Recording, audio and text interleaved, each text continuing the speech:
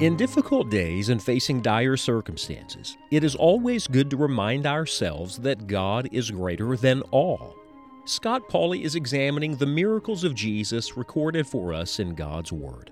Our hope is that the message in these miracles will become real in your life. Christ is enough. Let's open our Bibles and join the study now.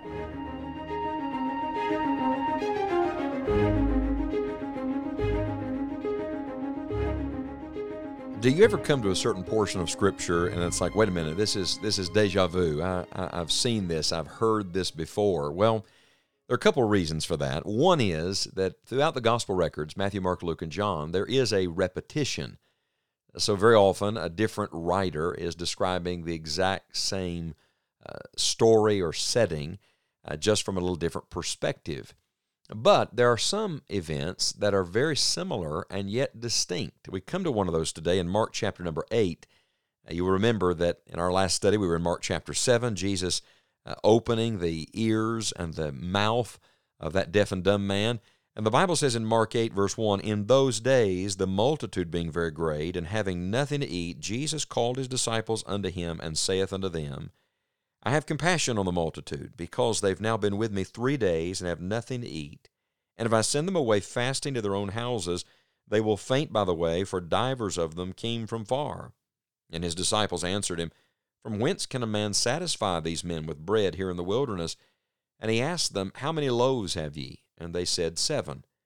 And he commanded the people to sit down on the ground, and he took the 7 loaves, and gave thanks, and brake, and gave to his disciples to set before them. And they did set them before the people, and they had a few small fishes.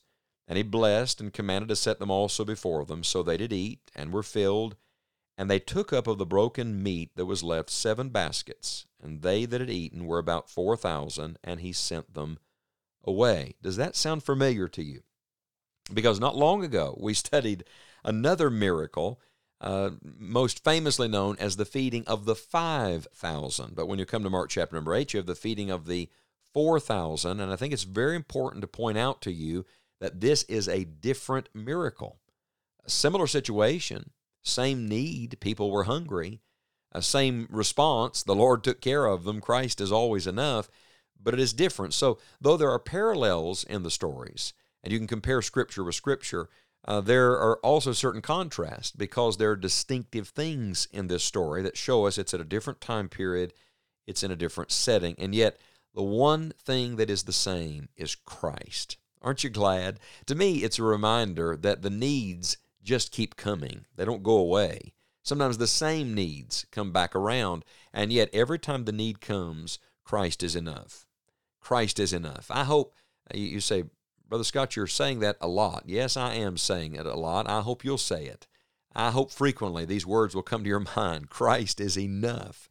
I hope you'll tell others Christ is enough, because that's what we learn from all of the miracles, and that's what we learn from this miracle in Mark chapter number 8. Now, if you want to compare Scripture with Scripture, you may want to read Matthew's account of this same miracle. It's found in Matthew chapter number 15. But what do we learn about Christ from this story in Matthew 15 and Mark 8? 2 or 3 truths. First of all, the first thing that jumps out at me is Christ's compassion. You know, we want to go straight to his power. But I have learned that sometimes, in the realm of human beings at least, you have people who have power, but they have no love.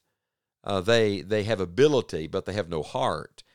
Christ is not that way. He has all power. Yes, he has all sufficiency, but he is also the God who is love. And so the first words out of his mouth in Mark 8, verse 2 are these words, I have compassion. Oh, the boundless compassion of Christ. Aren't you glad the Lord loves us? The Lord never sends us away hungry, that when you come seeking him, he doesn't play hide and seek with you. That whatever need you have and however great you may think it is, that the Lord's compassion is more than enough. He had compassion on the multitudes. There are other records in the Gospels where the Bible says that he was moved with compassion when he saw the multitudes. See, the world is seen by Christ differently than we see it. We see it demographically, we see it politically, we see it economically, we see it materially. Christ sees it spiritually. He sees it eternally. His compassion was not just that they were hungry, but that they were needy. It was not just about them getting lunch. Rather, he saw them as eternal souls that he had created, that he loved, that he wanted to care for. Oh, may God give us such compassion for the multitudes. And then, not only do I see Christ's compassion, I see Christ's command. There is this beautiful tenderness, and then immediately his strength. Verse number 6, he commanded the people to sit down on the ground, and he took the 7 loaves.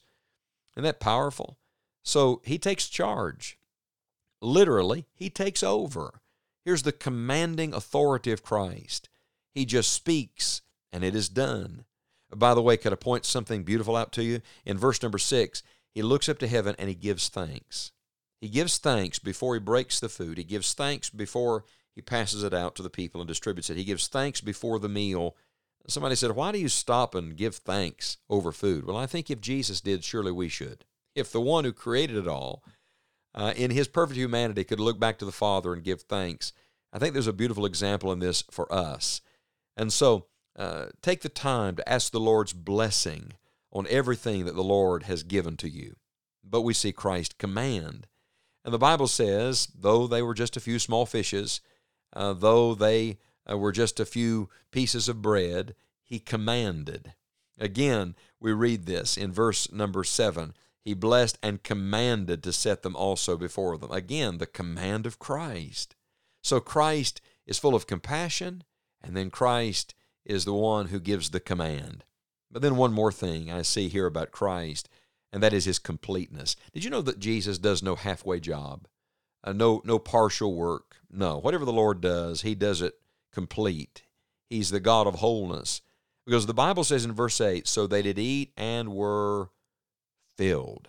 And they took up of the broken meat that was left 7 baskets. Now imagine this, 4,000 people. They didn't just get enough to get by. No, the Bible says he filled every one of them. He is the God of fullness. Read the book of Colossians. And ye are complete in him. The only one who makes us complete is Christ. And I love this because we see not only his fullness, we see his abundance. Because the Bible says they were filled and there was left 7 baskets. I mean, these are divine leftovers, friends. This is living in the overflow. I'm thinking now of that scripture that says, where sin abounds, grace does much more abound. Where sin flowed, grace overflowed. Whatever your need is today, whatever your circumstance or situation, we see here the beautiful and powerful sufficiency of Jesus Christ. Yes, Christ is enough. Get a glimpse today of his tender compassion, of the heart of Christ. Then listen to him speak, the same one who created the world with words. He spoke, and it was so. Spoke to these people, and it was so. Will speak to you today. Listen to the commands of Christ. Obey whatever he tells you to do, because in that obedience there is tremendous blessing. And then know this, believe this, rejoice in this, that when Christ does his miraculous work, it's always a complete work. He doesn't want you just to have enough to eke by, just to endure life. No, he gives you enough to enjoy the journey. He gives you more than you could imagine, exceeding abundantly above all you could ask or even think. He says, call unto me, and I will answer thee, and show thee great and mighty things which thou knowest not. That's just like Jesus, isn't it?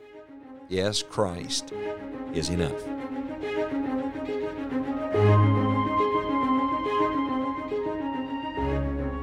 What an encouragement to know that regardless of the situation, we can trust the Lord Jesus.